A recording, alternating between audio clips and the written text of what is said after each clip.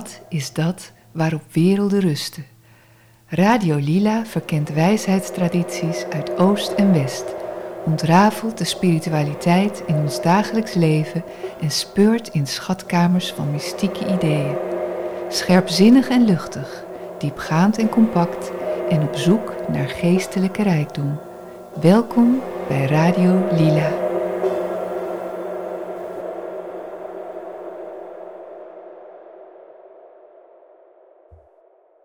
Wovon man nicht sprechen kann, darüber muss man schweigen. Van dat waarover men niet kan spreken, moet men zwijgen. Of in de vertaling van Willem Frederik Hermans, van dat waarover niet kan worden gesproken, moet men zwijgen.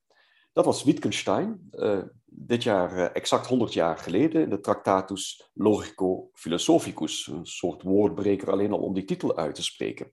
Waarover we niet kunnen spreken, moeten we zwijgen. En het onderwerp vandaag is mystiek en liefde. En mystiek wordt vaker gezien als juist iets wat gaat over het onuitspreekbare. Maar José van der Loop, onze gast vandaag, gaat zich daar aan wagen. Welkom José. Ja, dankjewel Erik. Wat bracht jou tot dit onderwerp? Ja, eigenlijk is het iets wat ik altijd voor mezelf heb gevoeld. En mensen die mij kennen, die weten dat ik een aantal jaar geleden ook een sabbatical heb genomen. Ik heb een achtergrond in het bedrijfsleven en dat vind ik heel erg leuk. Maar ik had op een gegeven moment zo'n sterk, noem het maar, godsverlangen. Dat ik daar echt de zaken waar ik toen mee bezig was heb afgerond. En mij ook echt totaal heb gewijd aan dat wat ik innerlijk voelde.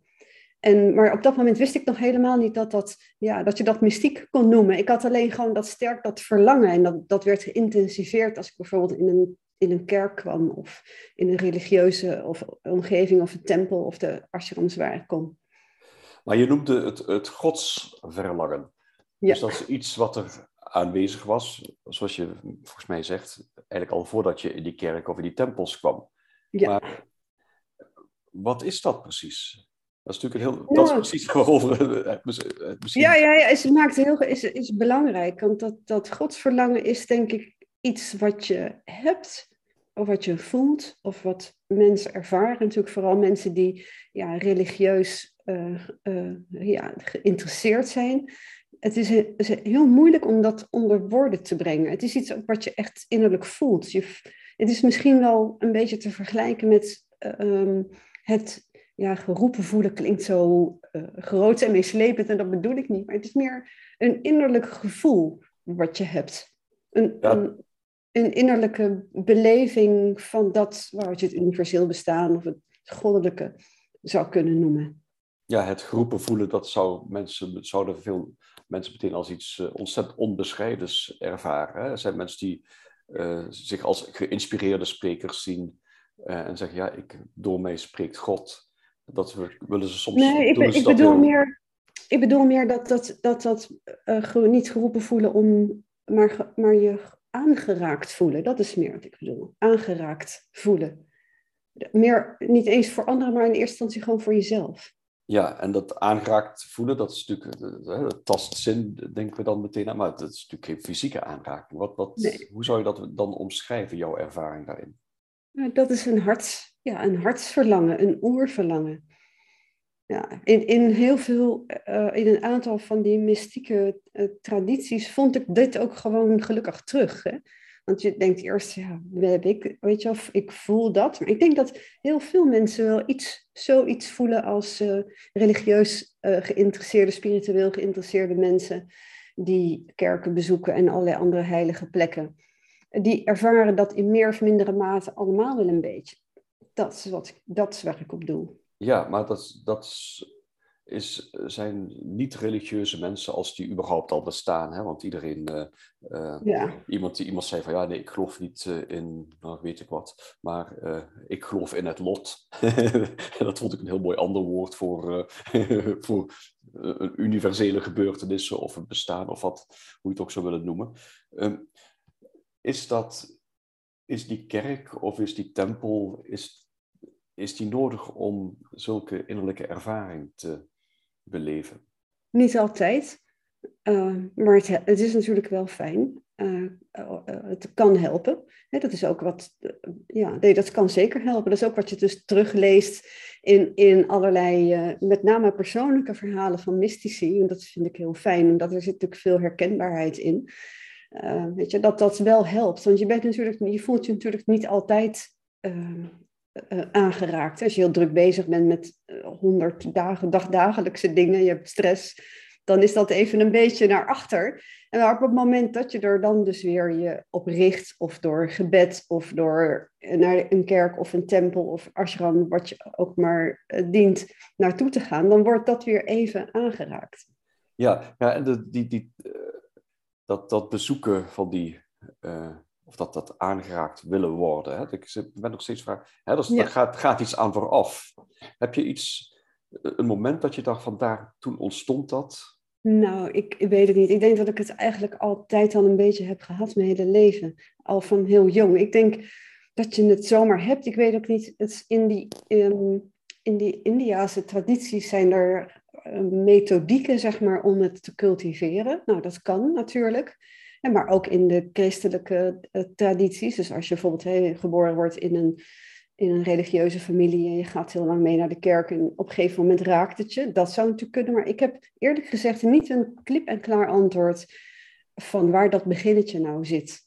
Nee, er zijn ook heel veel mensen die juist door die kerk Ja, dat kan ook nog een keer. afhaken, volgens mij. Ja, ja. Mensen die heel goed luisteren, horen dat ik een zuidelijk accent heb. En daar komt natuurlijk de generatie voor mij, die zijn echt werkelijk de kerk uitgejaagd door allerhande regeltjes Ja. en een hoeveelheid bezoeken die ze aan de kerk moesten brengen. En dus daar... Ja, dat is jammer, hè? Maar gelukkig heb ik die beladenheid niet. Ja, het zit de kerk ziet zich als een bemiddelaar tussen de mens en God, of de mens en het goddelijke, als het wat minder op dat ene woord toespitsen. En wat ik bij jou hoor, is dat jij zowel die tempels als die kerken toch opgezocht hebt, terwijl er inmiddels een soort leegloop is geweest in verschillende kerken, omdat ze die bemiddelaar, zeg maar de priester die nodig is om tot het goddelijke of tot God te komen, dat ze dat zagen van, oh, dit is niet de weg waarin ik mij thuis voel.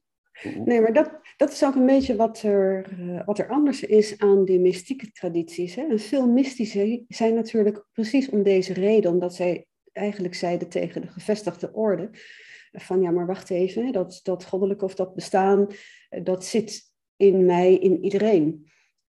En zij leefden van daaruit. En zij werden gewoon dus vervolgd. En zij waren, de mystici die wij kennen, Theresia van Avila had ik net al genoemd, maar ook de Begijn, Hadewig, dat waren allemaal mensen, als je leest, dan waren ze bang voor vervolging en voorzichtig met hun woorden. Dus die hele mystieke tradities, dat hoorde niet per se bij de gevestigde orde. Nee, het is ook sowieso het was natuurlijk een hele patriarchale structuur, de kerk. Hè? Die waren volgens mij al heel snel bang voor intelligente vrouwen zoals Hadewig en Teresa van Avila. Maar ze zaten wel in kloosters, dus ze hebben wel En Teresa van Avila heeft heel veel, ik weet niet hoeveel kloosters zij opgericht heeft. Hè? Dat schrijft ze ook over in een van haar werken. Ja. Dus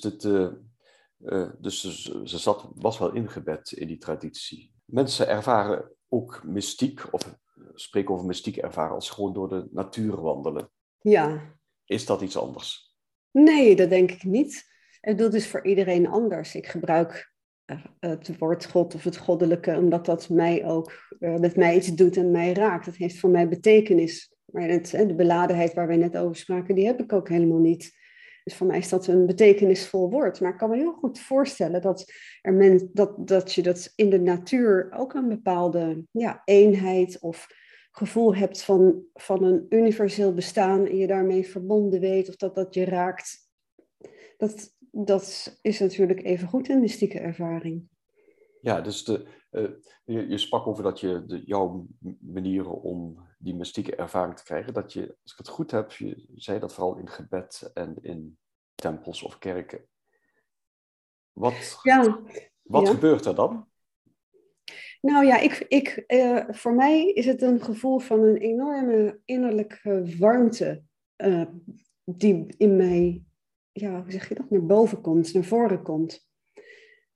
En die mij van binnenuit vervult. Dat voel ik ook als een warmtedoorstroming in mezelf. En wat doet dat met je omgeving? Hè? Het is natuurlijk een heel duidelijke beleving die je in jezelf hebt. Die natuurlijk moeilijk te omschrijven is. Natuurlijk een hele gemene vraag om te vragen van ja, wat gebeurt er dan? Als mystici al niet weten hoe ze het in woorden moeten vatten. En dan dat zelfs als ze opschrijven daar nog lang over na kunnen denken. Maar heeft het ook effect op je omgeving? Geen idee. Wel op mij. Ja. Ja, wel op mij. Op mij. Ik voel gewoon die innerlijke warmte. En dat ik zeg, weet je, dat voor mij het bestaan of het oneindige of het groot mysterie, dat voel ik dan, daar voel ik me dan ook echt mee verbonden of door aangeraakt. Of ja, dat eigenlijk. Ja, er zijn ook in verschillende religieuze tradities andere methodes om zo'n eenheidservaring of godservaring. Ik weet niet of je dat als hetzelfde ziet. Om andere methodes, hè, de shamanistische rituelen of psychedelische drugs die tot inzichten zouden kunnen leiden. Ja, maar dat wordt in de Indiase tradities zijn met name bij het op laten komen van siddhis, bijzondere vermogens, worden drugs gebruikt. En tegenwoordig heb je natuurlijk ayahuasca. Maar ja, je kunt je daar ook vraagtekens bij zetten. In hoeverre dat ook echt is en dat ook een mystieke ervaring is. Dat zijn vaak inzichtervaringen die op een andere manier dan opgewekt worden. En ik ervaar dit niet alleen maar in een kerk of in een tempel, maar ook als ik de geschriften bestudeer. Maar ik niet alleen, hè, ook andere mensen. Of gewoon door een mantra, of voor mij dan toch het goddelijke in jezelf als woord te herhalen, je erop te concentreren. In de India's tradities is dat de mantra-leer, is dat japa-mantra. En dat is dat om je hoofd leeg te maken, of is het om contact te maken, of wat is dat herhalen? Dat herhalen is eigenlijk om je te richten op het goddelijke in jezelf. That's it. En het mooie aan deze leer is eigenlijk dat je door je te richten op het goddelijke in jezelf automatisch je hoofd leegmaakt. Dus je hoeft er niet, in sommige van die Indiase tradities heb je hele manieren om je hoofd leeg te maken en aan niks te denken en je denken uit te zetten. Dat is in de mystiek eigenlijk niet zo aan de orde. Want door je te richten op het goddelijke in jezelf en daar steeds dieper tot de kern te gaan, ook de Upanishads beschrijven, dat zijn Indiase openbaringen die beschrijven dit soort manieren. Verbind je met het goddelijke, met de goddelijke gelukzaligheid. En dat maakt automatisch dat je daar helemaal op gericht bent. En je denken dus uiteindelijk uitzet. En uiteindelijk ook in liefde voor God, want dat is waar het over gaat, één wordt. Ja, dus je zegt eigenlijk, dat goddelijke zit dan niet alleen meer maar in jezelf, maar je maakt ook contact met de transcendente God, het goddelijke boven. Ja, dat zijn ook nog weer verschillende benaderingen. Met name in die christelijke mystiek is dat ook meer duaal. Hè? Dus dan heb je het goddelijke in jezelf en het goddelijke buiten jezelf. In de Indiase tradities, de Vedantische tradities, is er natuurlijk veel non-dualistische principes. Dus je gaat op in God. Een veel gebruikt voorbeeld daarbij is, je bent een druppel in de oceaan en die oceaan is het groot mysterie. En jij gaat daarin op. Dat is in die christelijke mystiek minder het geval. Dus het is ook maar net een beetje wat resoneert met je, waar voel je je toe aangetrokken. Ja, en volgens mij ook wat ik eerder zei, dus dat daar die bemiddelaar tussen zit, dat middel tussen zit, de kerk of de priester die dat contact voor je maakt, of de dominee. Hè? Dus het katholicisme de absolutie geeft en je zonde vergeeft. Maar maak je nou maak je dan contact met iets hogers in jezelf? Of maak je echt letterlijk contact, wat wel eens ooit in de theosofische kring wordt volgens mij het hogere zelf genoemd? Of maak je letterlijk contact met het goddelijke? In jezelf. In jezelf. Ja. Zo werkt het voor mij, hè? Maar dat hoeft natuurlijk niet voor iedereen zo te zijn. Hè? En natuurlijk maak je dan ook contact met het goddelijke wat overal is. Maar voor mij werkt dit. Ik heb bijvoorbeeld zelf heel lang ook een mantra gepraktiseerd die uit de Upanishads komt. De Upanishads zijn, zoals ik net ook zei, kun je vergelijken met de openbaringen. Maar dan uit de Vedanta. Tot Samasi, daar heb je een paar kernmantra's. Ik ben hem, ik ben hem, ik ben hem. Dat is voor mij een heel lange mantra geweest om mij te verbinden of te focussen op dat goddelijke in mezelf. En dat dan ook bewust aan te raken vanuit mezelf. En gaat het dan via, je zegt van ik ben hem of dat van Asi. Gaat het dan over de reden? Gaat dat via de reden? Of hoe maakt Nee, dit is wel echt een gevoelsweg. Ja, dat is mooi dat je dat vraagt, want dit is echt een gevoelsweg. Dus dan pak ik toch weer even terug op de Indiase tradities. Die maken zo heel mooi, raken zij een aantal hoofdwegen. Een weg van het gevoel, dan zit je meer in de Bhakti-traditie. En de weg meer van via de reden. Uiteindelijk komen ze bij elkaar. Maar het beginnetje is via het gevoel en de liefde, dat is Bhakti. En via de reden, dat is de Jnana van kennis en inzicht. En dit is echt een gevoelsweg.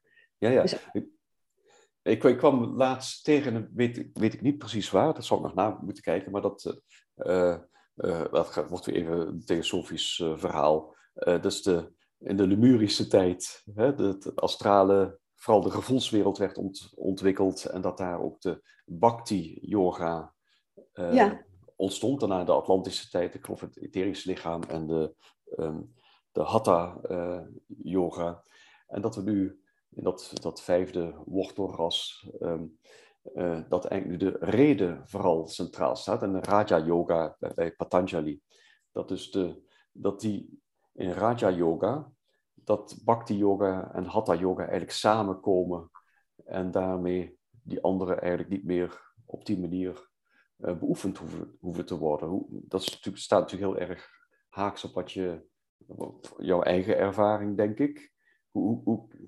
Hoe interpreteer jij dat?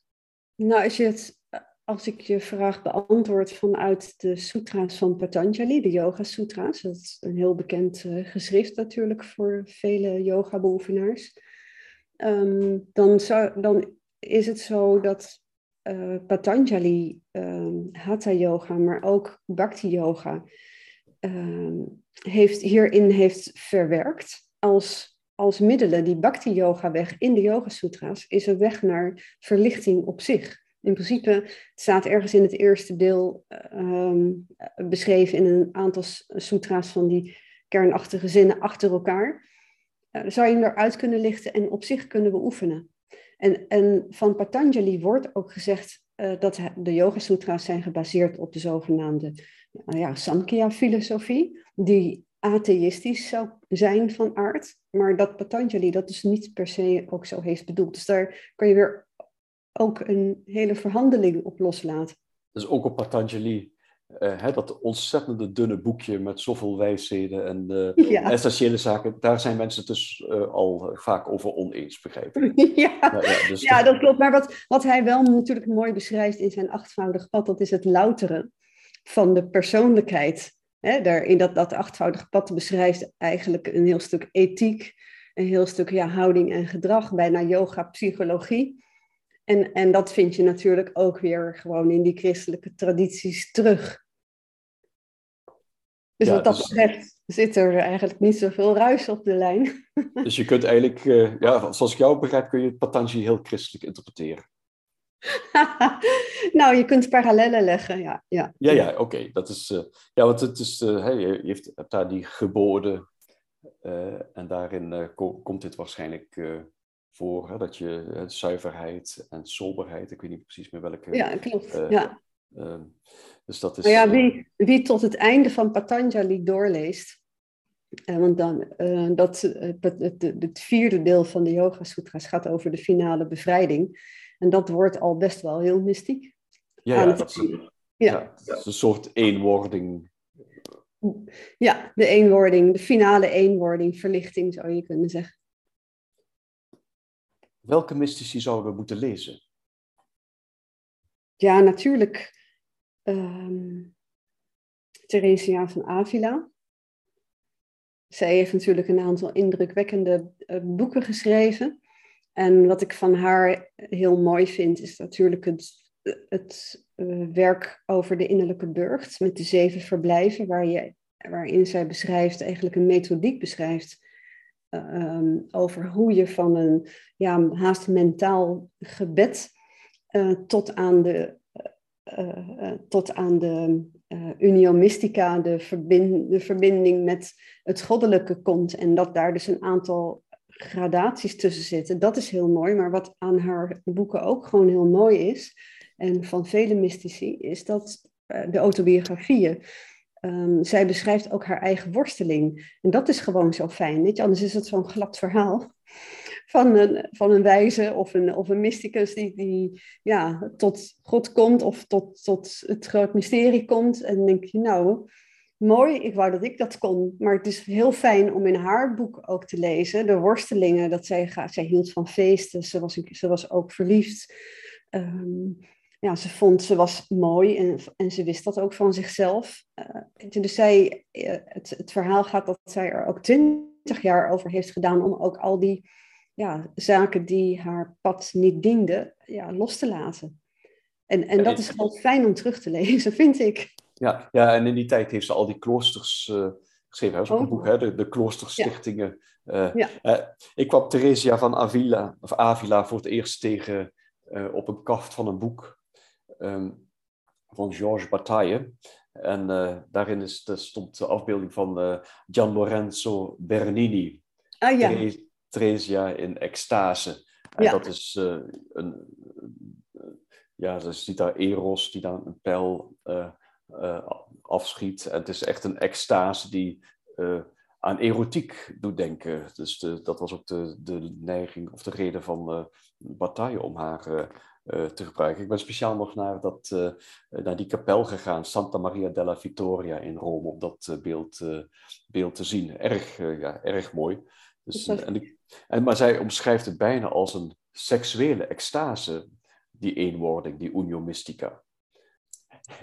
Dat vond je een mooie omschrijving.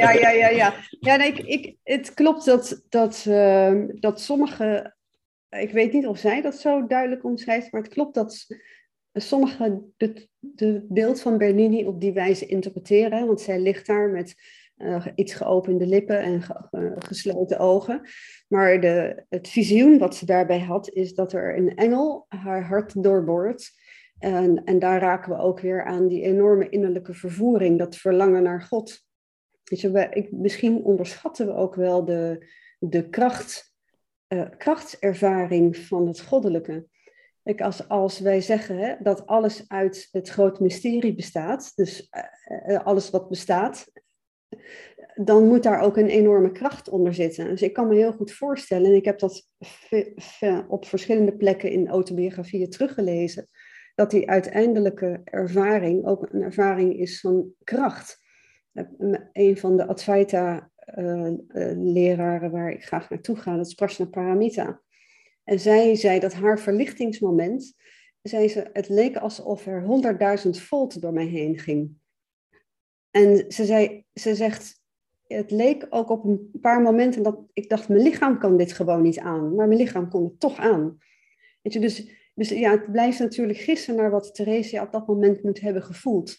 En zeker voor degene die een grote liefde voelen voor God, kan ik me voorstellen dat die kracht en die liefde ertoe leiden dat Bernini haar zo heeft afgebeeld.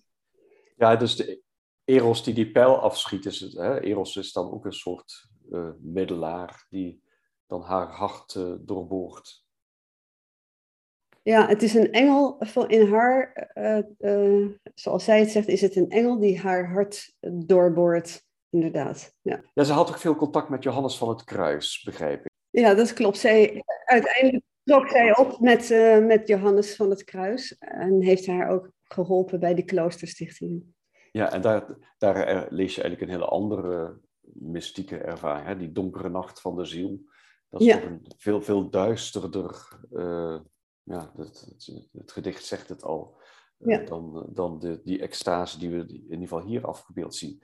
Is er nog iemand waardoor mensen die vonk in zich kunnen voelen overslaan als ze zich met die tekst bezighouden? Of... Nou, ik vind, jij zegt nog iemand, ik zou ook wel graag een Indiase mystica aan willen halen en dat is Ananda Mayima. Ananda Mayima was een Bengaalse mystica uit de vorige eeuw. En de mensen die zich een beetje bewegen in de Indiase tradities, die kennen haar wel. Zij was een guru. En zij heeft ook een heel mooi, er staat ook een heel mooi boekje op internet met uitspraken van haar. En een van de uitspraken die mij enorm heeft geraakt, ik denk dat we in onze boeken en geschriften allemaal wel bepaalde frases of uitspraken herhalen of herlezen keer op keer. En een van die uitspraken van haar was, zij zegt, in werkelijkheid bent u het niet die hem roept, maar is hij het die u roept. En dat vind ik zo mooi. Als deze podcast geplaatst wordt, dan kan ik het linkje naar dat boekje er wel bijvoegen. Maar zij heeft op internet, er staan een aantal publicaties vol met dit soort uitspraken. En dat is gewoon heel mooi. Dit raakt mij. Het zijn ook uitspraken die, je zei net, het is zoals een mantra. Hè? Je moet soms, er zijn echt dingen om op te mediteren of concentreren, hoe je het ook wil doen. Of contempleren. Dat zijn natuurlijk in Patanjali zijn dat volgens mij echt uitgewerkte stadia in de Yoga Sutras. Wat betekent nou zijn er heden ten dagen nog duidelijke mystici? Of zijn ze ergens verstopt in een klooster of in een hutje op een afgelegen hutje in het bos? Nou, ik denk dat weet ik niet. Wat beschouw je als mystiek? Maar als je het hebt over liefde, hè, want liefde en mystiek zijn onlosmakelijk verbonden met elkaar, dan is natuurlijk iemand die dat praktiseert, is Amachi, de guru uit Kerala in India, die in principe elk jaar ook naar Nederland komt. De knuffelgoeroe. De knuffelgoeroe, ja. Zij die haar darshan overbrengt. Dus zij is echt een levende mystica in termen van liefde. De weg van gevoel en liefde. En natuurlijk kom je hier en daar ook gewoon mensen tegen. Ik vond het ook mooi om een citaat te lezen van Wim Jansen, een theoloog. En hij zegt ook van hij zegt, God beleef ik van binnenuit. En hij refereert daarbij aan een citaat van Meister Eckhart. Wat uit zichzelf van binnenuit werd bewogen. Dus wat uit zichzelf van binnenuit werd bewogen. Die God was meer van mij. Meer een ervaring dan een wezen. En hij zegt ook, ik herkende het in de natuur. In mijzelf als een gevoel van rust. Als overweldigende schoonheid. Als heimwee. Als onbestemd verlangen. Het was de God van mijn binnenkant. En dan zegt hij, je zou kunnen zeggen, de God van de mystiek. Nou, dat raakte mij zo. En hij noemt dat ook een godgevoel. En dat is ook een woord wat ik voor mezelf had. Maar hij is de eerste die ik tegenkom die dat woord ook zo gebruikt. Een godgevoel. En dat is het. Dus ja, ik denk dat hij profileert zich graag als mysticus, hedendaagse mysticus. Dus in antwoord op je vraag. Ja, het is, ik moest net ook weer denken, over God wil ik zwijgen, hè, van Meister Eckhart, de vertaling. Maar daar wordt het weer, verwijst weer meer naar Aristoteles, hè, de onbewogen beweger. Ik ben groot liefhebber van Dante Alighieri, La Divina Commedia. Dat kan ik ook niet uitspreken, wat daar de schoonheid en de diepzinnigheid ervan. En hij eindigt Dus mensen die het niet kennen, dus Dante daalt af door de hel. Over de Louterinsberg komt hij in het paradijs terecht. Het visioen had hij al eerder van Beatrice, die staat ook voor de theologie, maar ook voor jeugdliefde. En via Beatrice komt hij dan steeds dichter bij echt die katholieke God. 1326 is het geschreven, of deze passage. En dan stijgt hij langzaam via de planeten, komt hij dichter bij de zon. En het einde van Paradiso, ik heb verschillende mensen horen zeggen, ja, als ik dit heb gelezen, dan ben ik ineens overtuigd katholiek. En dan beschrijft hij eigenlijk dat visioen, l'amor che muove il sole e l'altre stelle. De liefde die de zon en de andere sterren doet bewegen. Een beetje een knullige vertaling van mij, maar hij eindigt heel bewust met het woord sterren. Maar de liefde die de zon en de sterren beweegt. En ik denk ook weer heel dicht bij die Aristoteles, de onbewogen beweger. Ja, maar ik denk ook dat die liefde, zeg maar in de Bijbel staat, God is liefde. In de Indiase tradities, Satchit Ananda, de gelukzaligheid is liefde. Maar die liefde die jij nu net ook aanhaalt, dat is niet zomaar een beetje liefde. Ik hou van mijn partner, mijn kind, mijn familie enzovoort. Maar dat is zo'n krachtige, alles overstijgende liefde. Ik denk alleen al dat je op basis van die liefde voorbij de dualiteit kunt gaan. Ja, het is die overweldiging en een eenheidservaring, denk ik, waar je op doelt. Ja. Dus, het is alleen de vraag van hoe bereiken we die ervaring. Dat is het probleem. Ik had gehoopt dat je mij daar even de shortcut tot inwording zou kunnen geven. Nou, José, bedankt voor dit gesprek en tot de volgende. Ja, graag gedaan. En jij ook bedankt, Erik.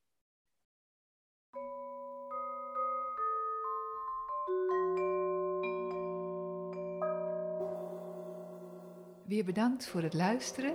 En als je wilt reageren op de uitzending, kan dat via onze website, op onze Facebookpagina of door te mailen naar radiolilapodcast@gmail.com. Voor alle vragen of opmerkingen over de behandelde thema's of andere zaken, of als je ideeën hebt voor onderwerpen, laat het ons weten via www.radiolila.nl. Tot de volgende!